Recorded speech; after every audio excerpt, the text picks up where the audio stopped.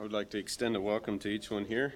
I greet you in the name of our Lord and Savior.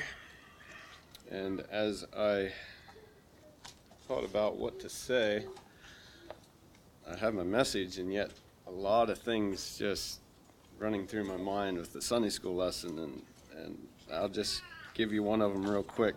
When I wasn't really paying attention, and somebody was reading, and all of a sudden, what word was that? And it says in verse 17, and Samuel said, when thou wast little in thine own sight. Of course, with what I shared 2 weeks ago, little and big, we had, studying pride. And I think Saul was little at one time. And it says here, Samuel says, when thou wast little. But he wasn't as time went on. And just to see that happening in my own life, probably one of the things that hits me the most is how can I stand before you all this morning in a spirit of humbleness? Because I want to look good up here. I want all of you to think I'm the best preacher around. Why are we tempted with those things? Where do they come from? And this week especially was just one of various situations where it comes into my mind, am I handling this right? Just simple things of, we were cutting firewood for a school sale, and can I work as hard as the other guy beside me? And did we do more than them over there? And just things that distract us in our life. Why does those things come up? And of course, we had a business meeting with a company with chickens, and they did a big expansion, and just the glory, if you want to say, goes with that, of how well a business is doing.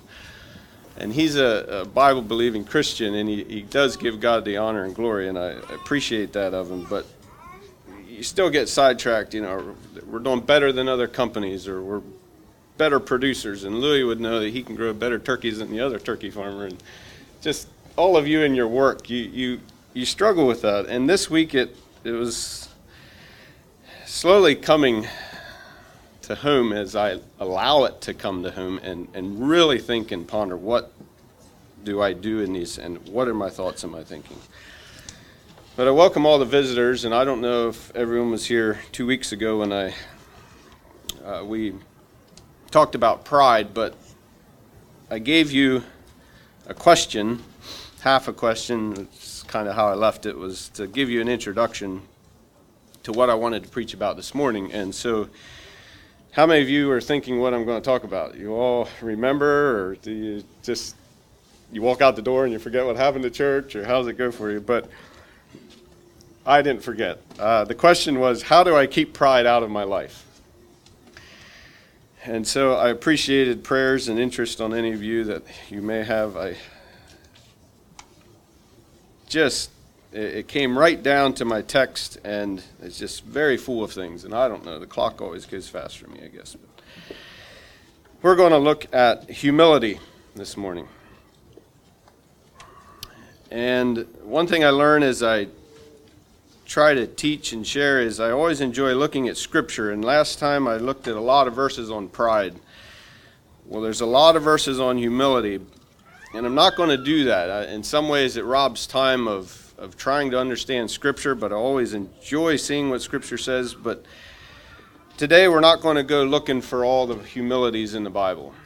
We're going to have our text out of Philippians chapter 2, verses 1 to 11.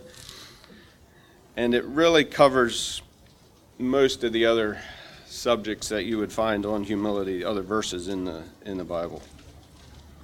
So I started out, how do I keep pride out of my life?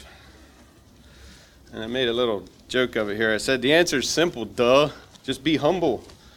Just don't go there. Just be a humble person, and pride won't come into your life.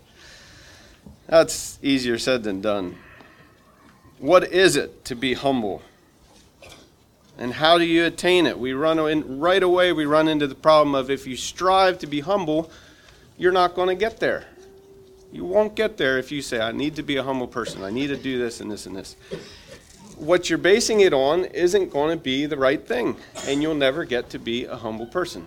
So this morning, I titled it, Humility, the Way of Christ. And somehow, you have to get off of yourself. You have to remove self and get onto something else, something different than yourself. And as a result, I might have it later, humility becomes part of your life and your character without you realizing it. It's, if you want to say, a byproduct of you being a good Christian. So let's look at our text. It's familiar, but a lot of things I learned, you read this, even memorizing it growing up, or different parts you know of it so well. And it really some things just come to light for me. So let's read Philippians chapter 2, verses 1 through 11. If there be therefore any consolation in Christ, if any comfort of love, if any fellowship of the Spirit, if any bowels and mercies, fulfill ye my joy, that ye be like-minded, having the same love, being of one accord, of one mind. Let nothing be done through strife or vainglory, but in lowliness of mind let each esteem other better than themselves. Look not every man on his own things, but every man also on the things of others. Let this mind be in you, which was also in Christ Jesus, who, being in the form of God, thought it not robbery to be equal with God, but made himself of no reputation, and took upon him the form of a servant, and was made in the likeness of men. And being found in fashion as a man, he humbled himself and became obedient unto death, even the death of the cross. Wherefore God also hath highly exalted him, and given him a name which is above every name, that at the name of Jesus every knee should bow, of things in heaven, and things in earth, and things under the earth, and that every tongue should confess that Jesus Christ is Lord, to the glory of God the Father. We're just going to jump right into these verses, pretty well go down through it verse by verse, and try to explain a little bit what I learned as I studied. Verse 1, as we start, has the word therefore in. It refers back, and I thought, well, we'll just stay with chapter 2 here. But if you look at it, verse 1 has 4 different phrases that begin with the word if, and that is kind of backing up to what it was. So you could put in there, instead of if as a question of is this correct or not, all the research and what I find is that this could be translated, instead of using the word if, you could put since in there. And Paul was stating that facts of the Philippians, what they were doing, and so there's no doubt that the people were doing this in verse 1. He's simply referring back to, and if you read in chapter 1, in verse 5, he says, for your fellowship in the gospel from the first day until now. And I should have read verse 4. Actually, verse 3. I thank my God upon every remembrance of you, always in every prayer of mine for you, all making requests with joy. For you all, making requests with joy, for your fellowship in the gospel from the first day until now.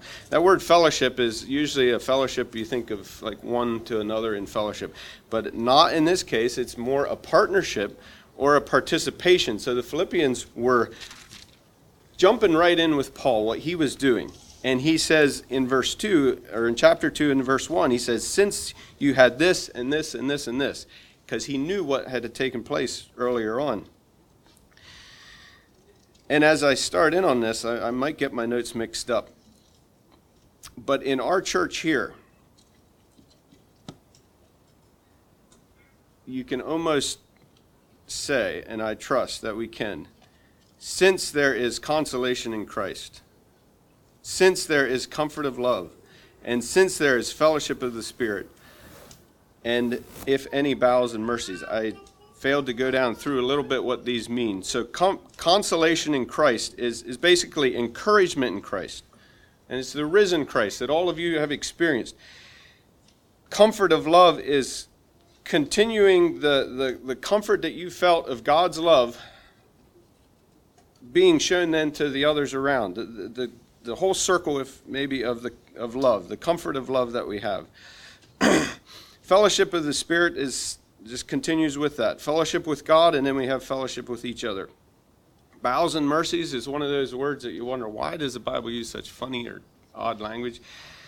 But for those of you that hunt deer over there, it's your guts. It's when you dig out that innards of a person. That is where these things are coming from. The way on the inside is where these bowels, like it uses here, of love and, doesn't say love here, but you see in others, mercy. Like things that are coming out from deep inside you. And Paul just states that you have those things. And could we say we have those here at church? And I feel that we do. Not that we attained anything, and in my proudness, I would say we're off to a good start. What a great thing to say on a message of humility. But if all of you could grasp the foundation that we have as we meet together, genuine in these 4 areas of what is stated here in verse 1. I kind of pump you up a little bit to get into verse 2, because the problem hits in verse 2. It says, "Fulfill ye my joy, that ye be like-minded, having the same love, being of one accord, of one mind." And I should say Paul was kind of doing that. Maybe he was just stating things, and I wish I could just say it as clear as what's in my mind, but I trust you can understand what's shared. But Paul says, you did almost good enough. You did all those 4 things in the first verse, and if you really want to top it off and get to 100%, he says, fulfill ye my joy. Make it totally full, that you're doing it, everything good. He says that ye be like-minded, having the same love, being of one accord, of one mind.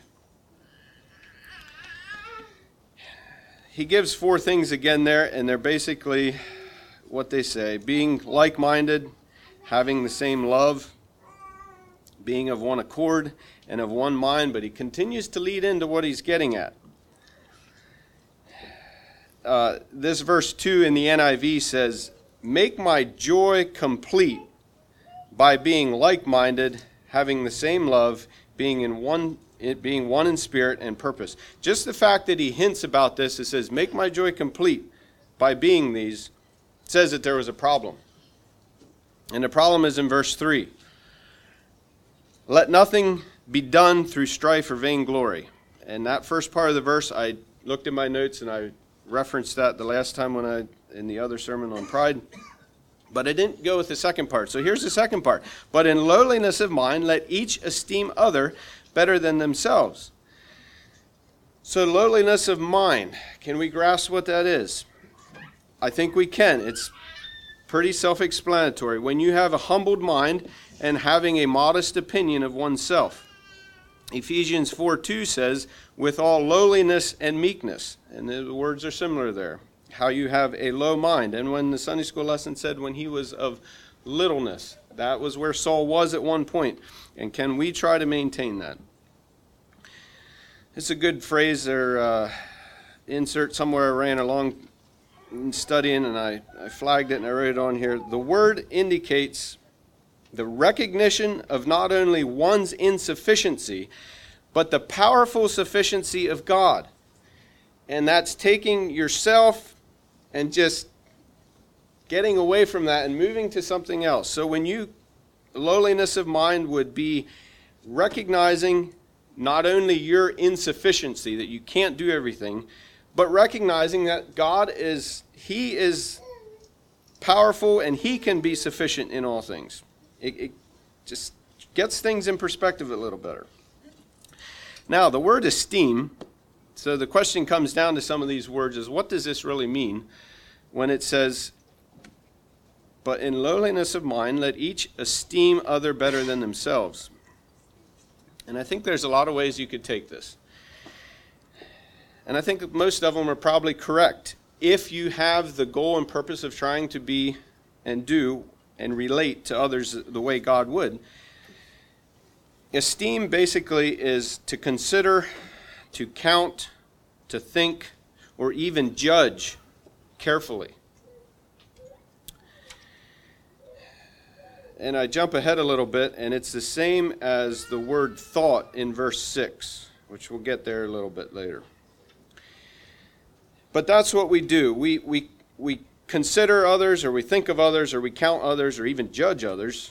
But here it says, better than themselves. So we're supposed to let each esteem other better than themselves. The word better, I thought, well, what is better? How are you going to arrange this? And better is simply higher, and it means more important or a superior.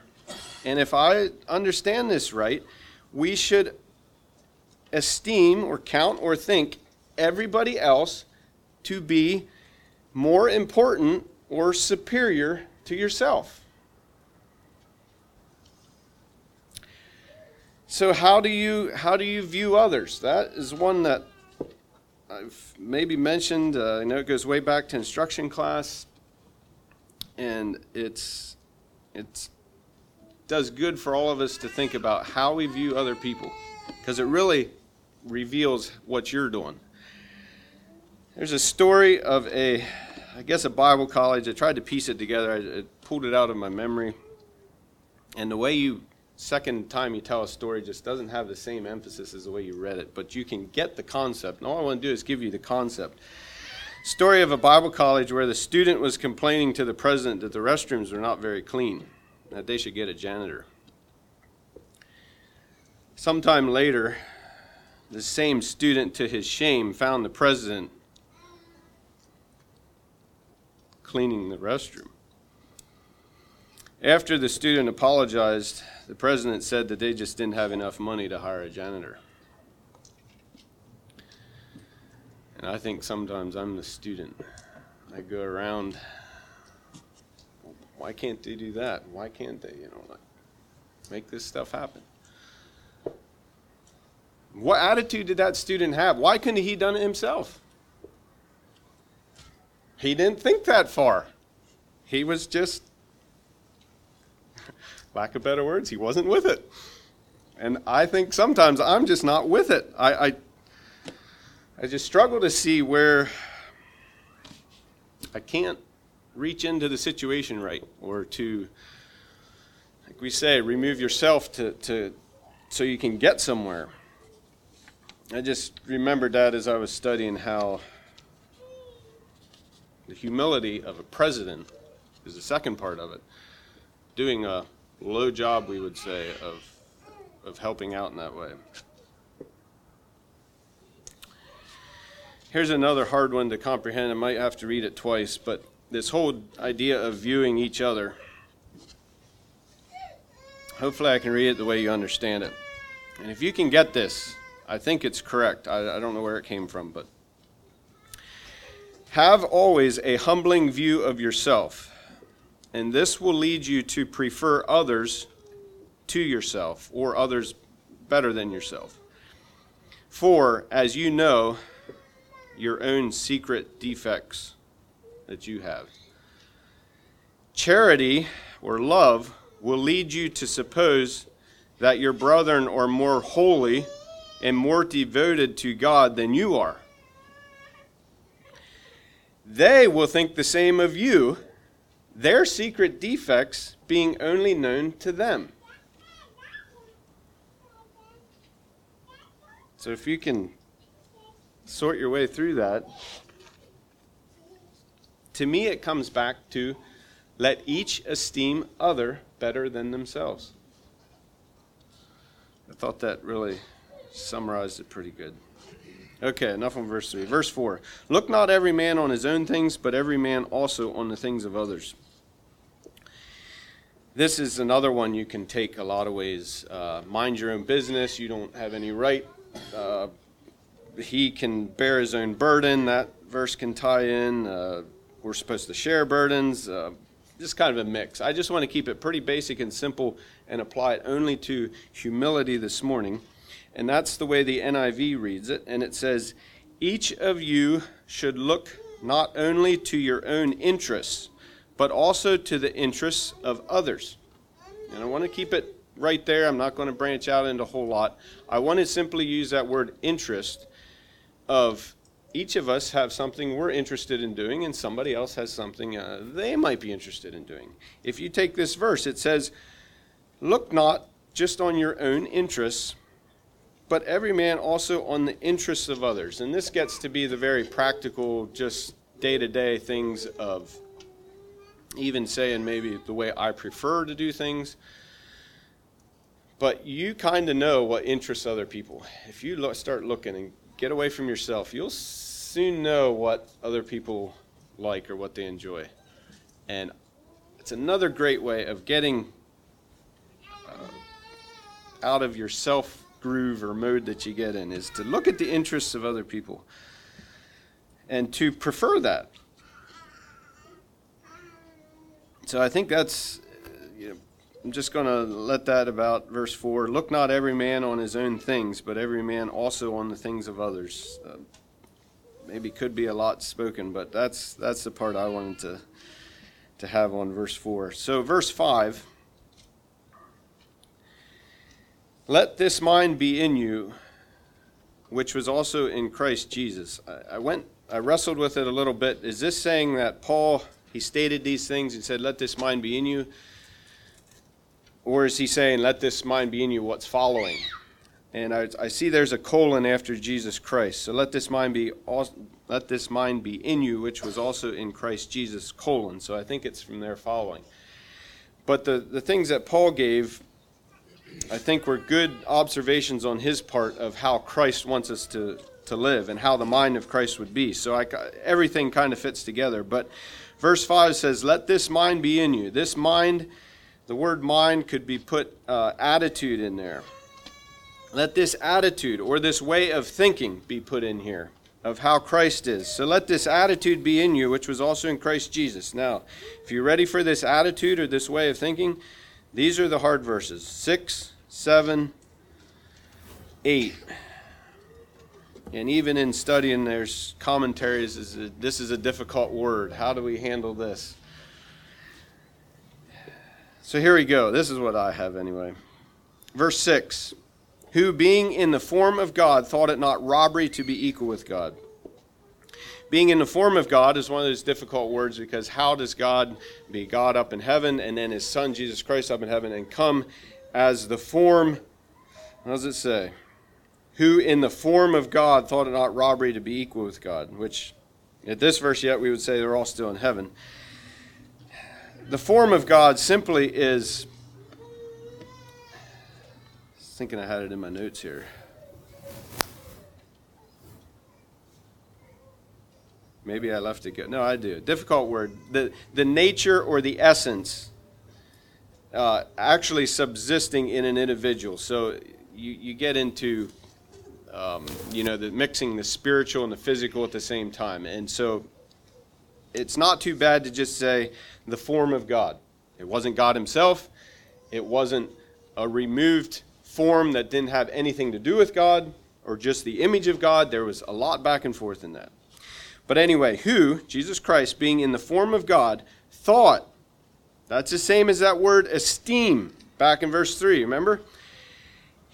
God was sitting there going, I can consider this, I can think of this, I can even judge this. I'm getting too many big words mixed up. That he's not going to think it robbery to be equal with God. Now let's explain that. The word robbery is a good way of summarizing it, but the word is prize.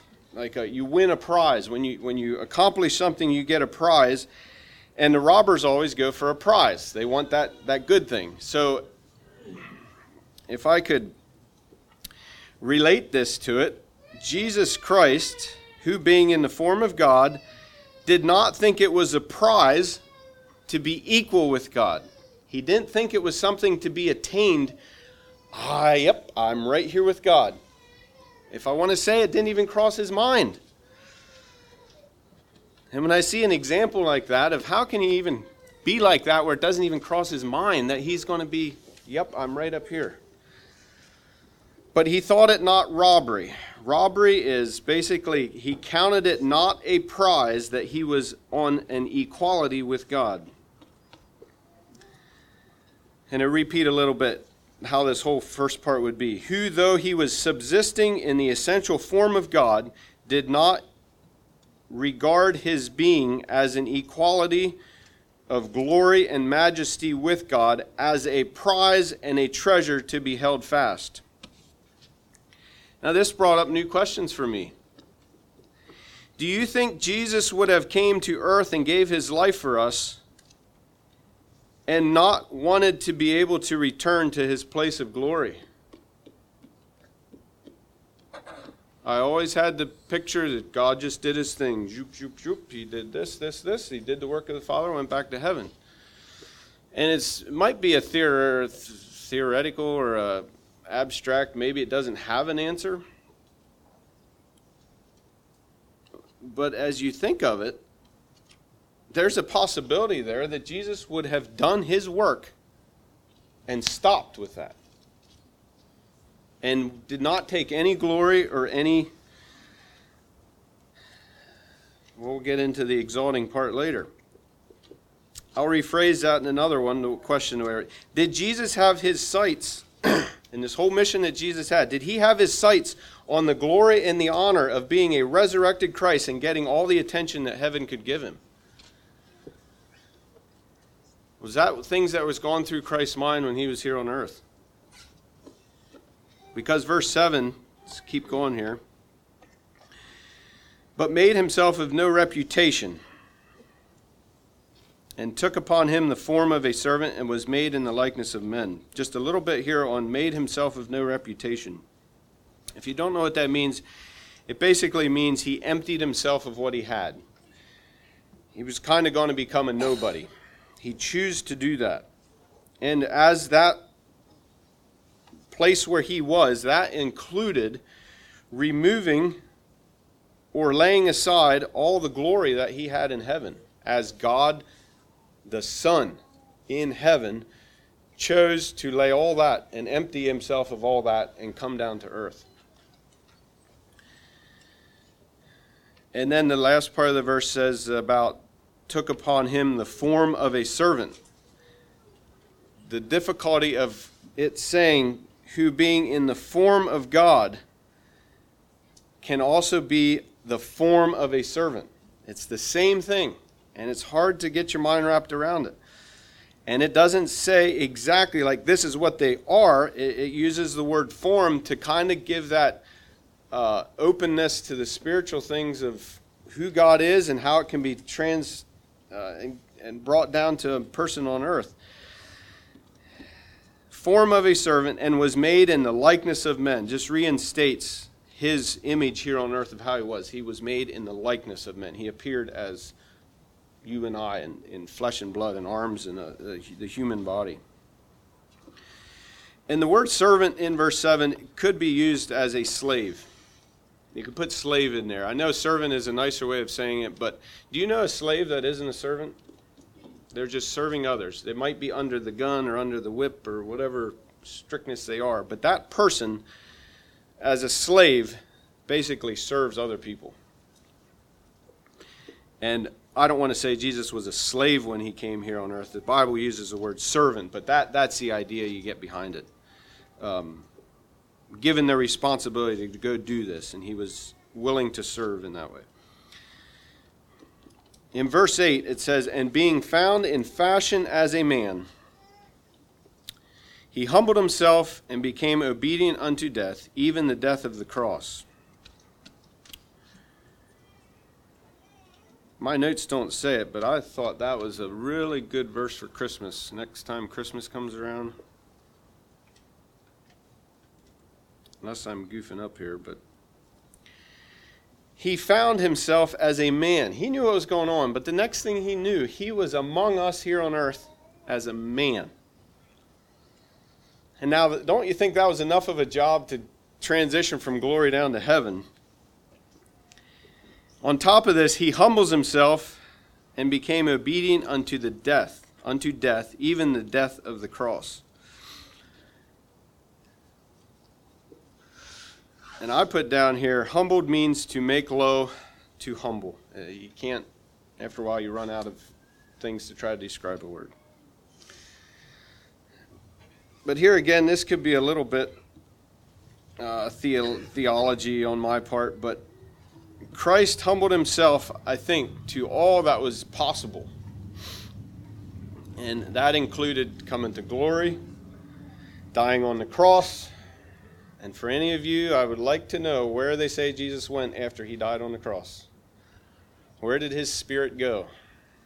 I have down here the depths of hell. I'm not sure exactly on all that. But can you go any more than that? Leave glory, become a man, die the worst that any human would want here, and go to a place that absolutely nobody would even we don't even comprehend eternity, but how a person could want to experience something like that. And yet, that's what happened. So we move into verse 9. As we read it, it says, "Wherefore God also hath highly exalted him, and given him a name which is above every other name." Which is above every name. And this is the things that run through my mind of the things we do here on earth. Are we really supposed to receive any honor and glory for? No. But do me and you, I hope that in heaven God's going to give me a little bit of, hey, this man over here, he did something good. You remember on earth? Well, maybe you don't, but he did this and this. I just, in my selfish human mind, want to think that God's going to do that to me if I have done anything like that. And yet, do we see Jesus going, he wouldn't care about that. He did his work, and if he, I don't want to say would have stayed in hell, if that's where he was, he would have been okay with that and not been moping and groping about where he's at. I can't quite understand the mind of Christ, but I at least am attempting to, and you in your own mind can too. But it's a way, humility. It's the way of Christ. It's the way that Jesus did. So now what happens in 9 is God highly exalted him, and let me just keep jumping around here. But 1 Peter 5:6 says, "Humble yourselves, therefore, under the mighty hand of God, that he may exalt you in due time." Do I have enough faith to think that God's going to exalt me someday, even though I don't see any of it here on earth? You might have given a lot of money. I'll just give you my story. I give you the real deal. That way you don't have to assume what for story was behind that. So at SMBI, they had a chorus. You were part of the chorus, the programs that they did. And they had prayer requests, testimonies before. And the girl that was in chorus announced that she needed some money to get a plane ticket to head home. I don't know the situation real much. And I remember thinking there, oh, this would be interesting. They needed $300 or something. So I went to I have to stop. I don't know why I have to tell stories about myself, but I guess I don't know you. I can't talk about other people. But so I went to the secretary. I said, do you know about this girl that needed money? I said, here's some money. But I wanted to see what that girl's response would be. I didn't like. Don't mention me or say who it came. Just here, do it, and get on with it. But I wanted to see what happened in course the next day when they give prayer requests and things happen. And you know what? How God rewarded me before that is that girl didn't say a thing. She didn't say anything. And the next day, well, maybe today, maybe I'll hear a little bit. It kept going, and I thought, well, I guess I got to forget about this. Well, I should have right away from the beginning. Weeks later, we were on tour, and this little card came after I pretty well got over it, that She just wanted to thank this anonymous person for helping her out. Wasn't that nice, glamour and glorious? Oh, God will exalt you in due time, whether it's here on earth or whether it's in heaven. But as we look at 9, 10, and 11, I don't know if Jesus would have stopped where he was, but it says here that God highly exalted him. It's almost where God took over what he was doing. And he says, this Jesus Christ, because of what he did, I'm giving him a name that's above every name.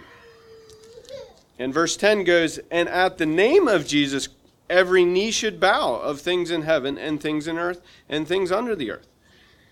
God is God, and he can establish that glory to who he wants. And he said, I'm picking Jesus Christ to be that one because of what he did. And verse 11 continues on and says, and that every tongue should confess that Jesus Christ is Lord, to the glory of God the Father. And it just describes that, what's it say? Highly exalted him I didn't really study that quite as much, or really look into that, but you just get the idea that it's way up there. You just can't go much more. That God just said, I'm going to give you the most exalted position that there is. And if you think about that position, it is the fact that every, just like it says, knee and tongue will come under the name of Jesus Christ. They will confess. Not sure if I get my words totally right. That every tongue should confess that Jesus Christ is Lord, to the glory of God the Father. That is what God did in a way of exalting. I see it as the way God rewarded Jesus for what he did. So I wasn't quite sure how to end all this.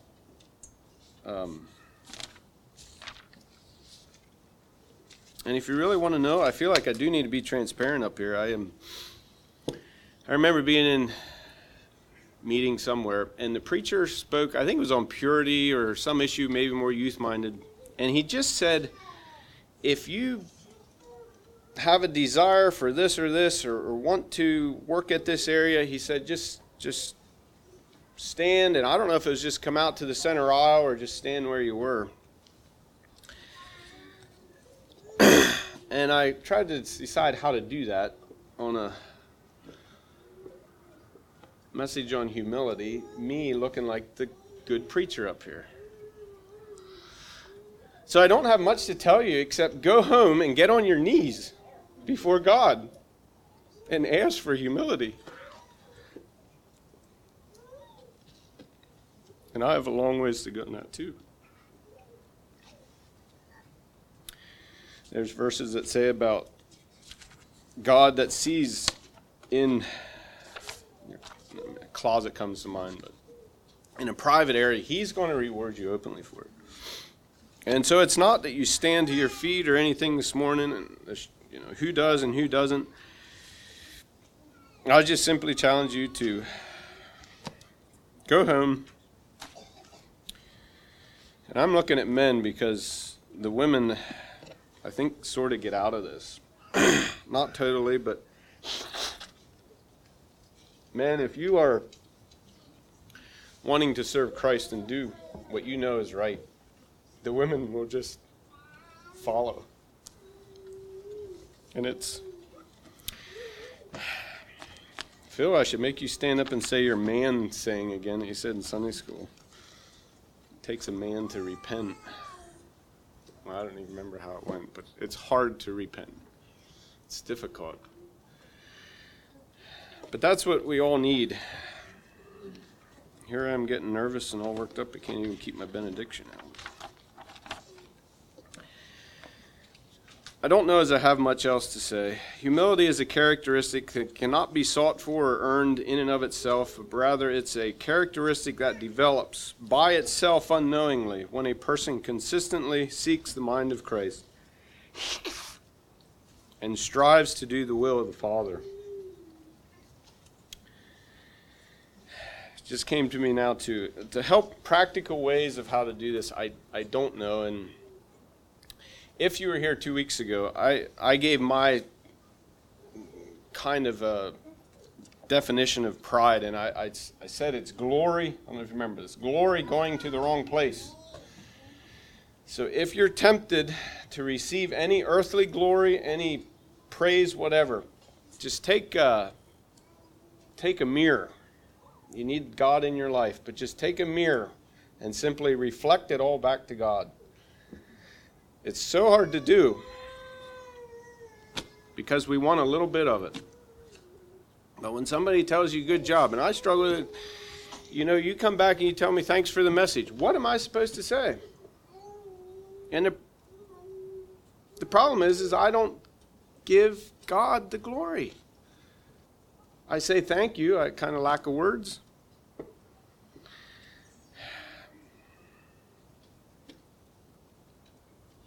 But we just aren't quite willing to go the whole way and say, yeah, everything is because of God.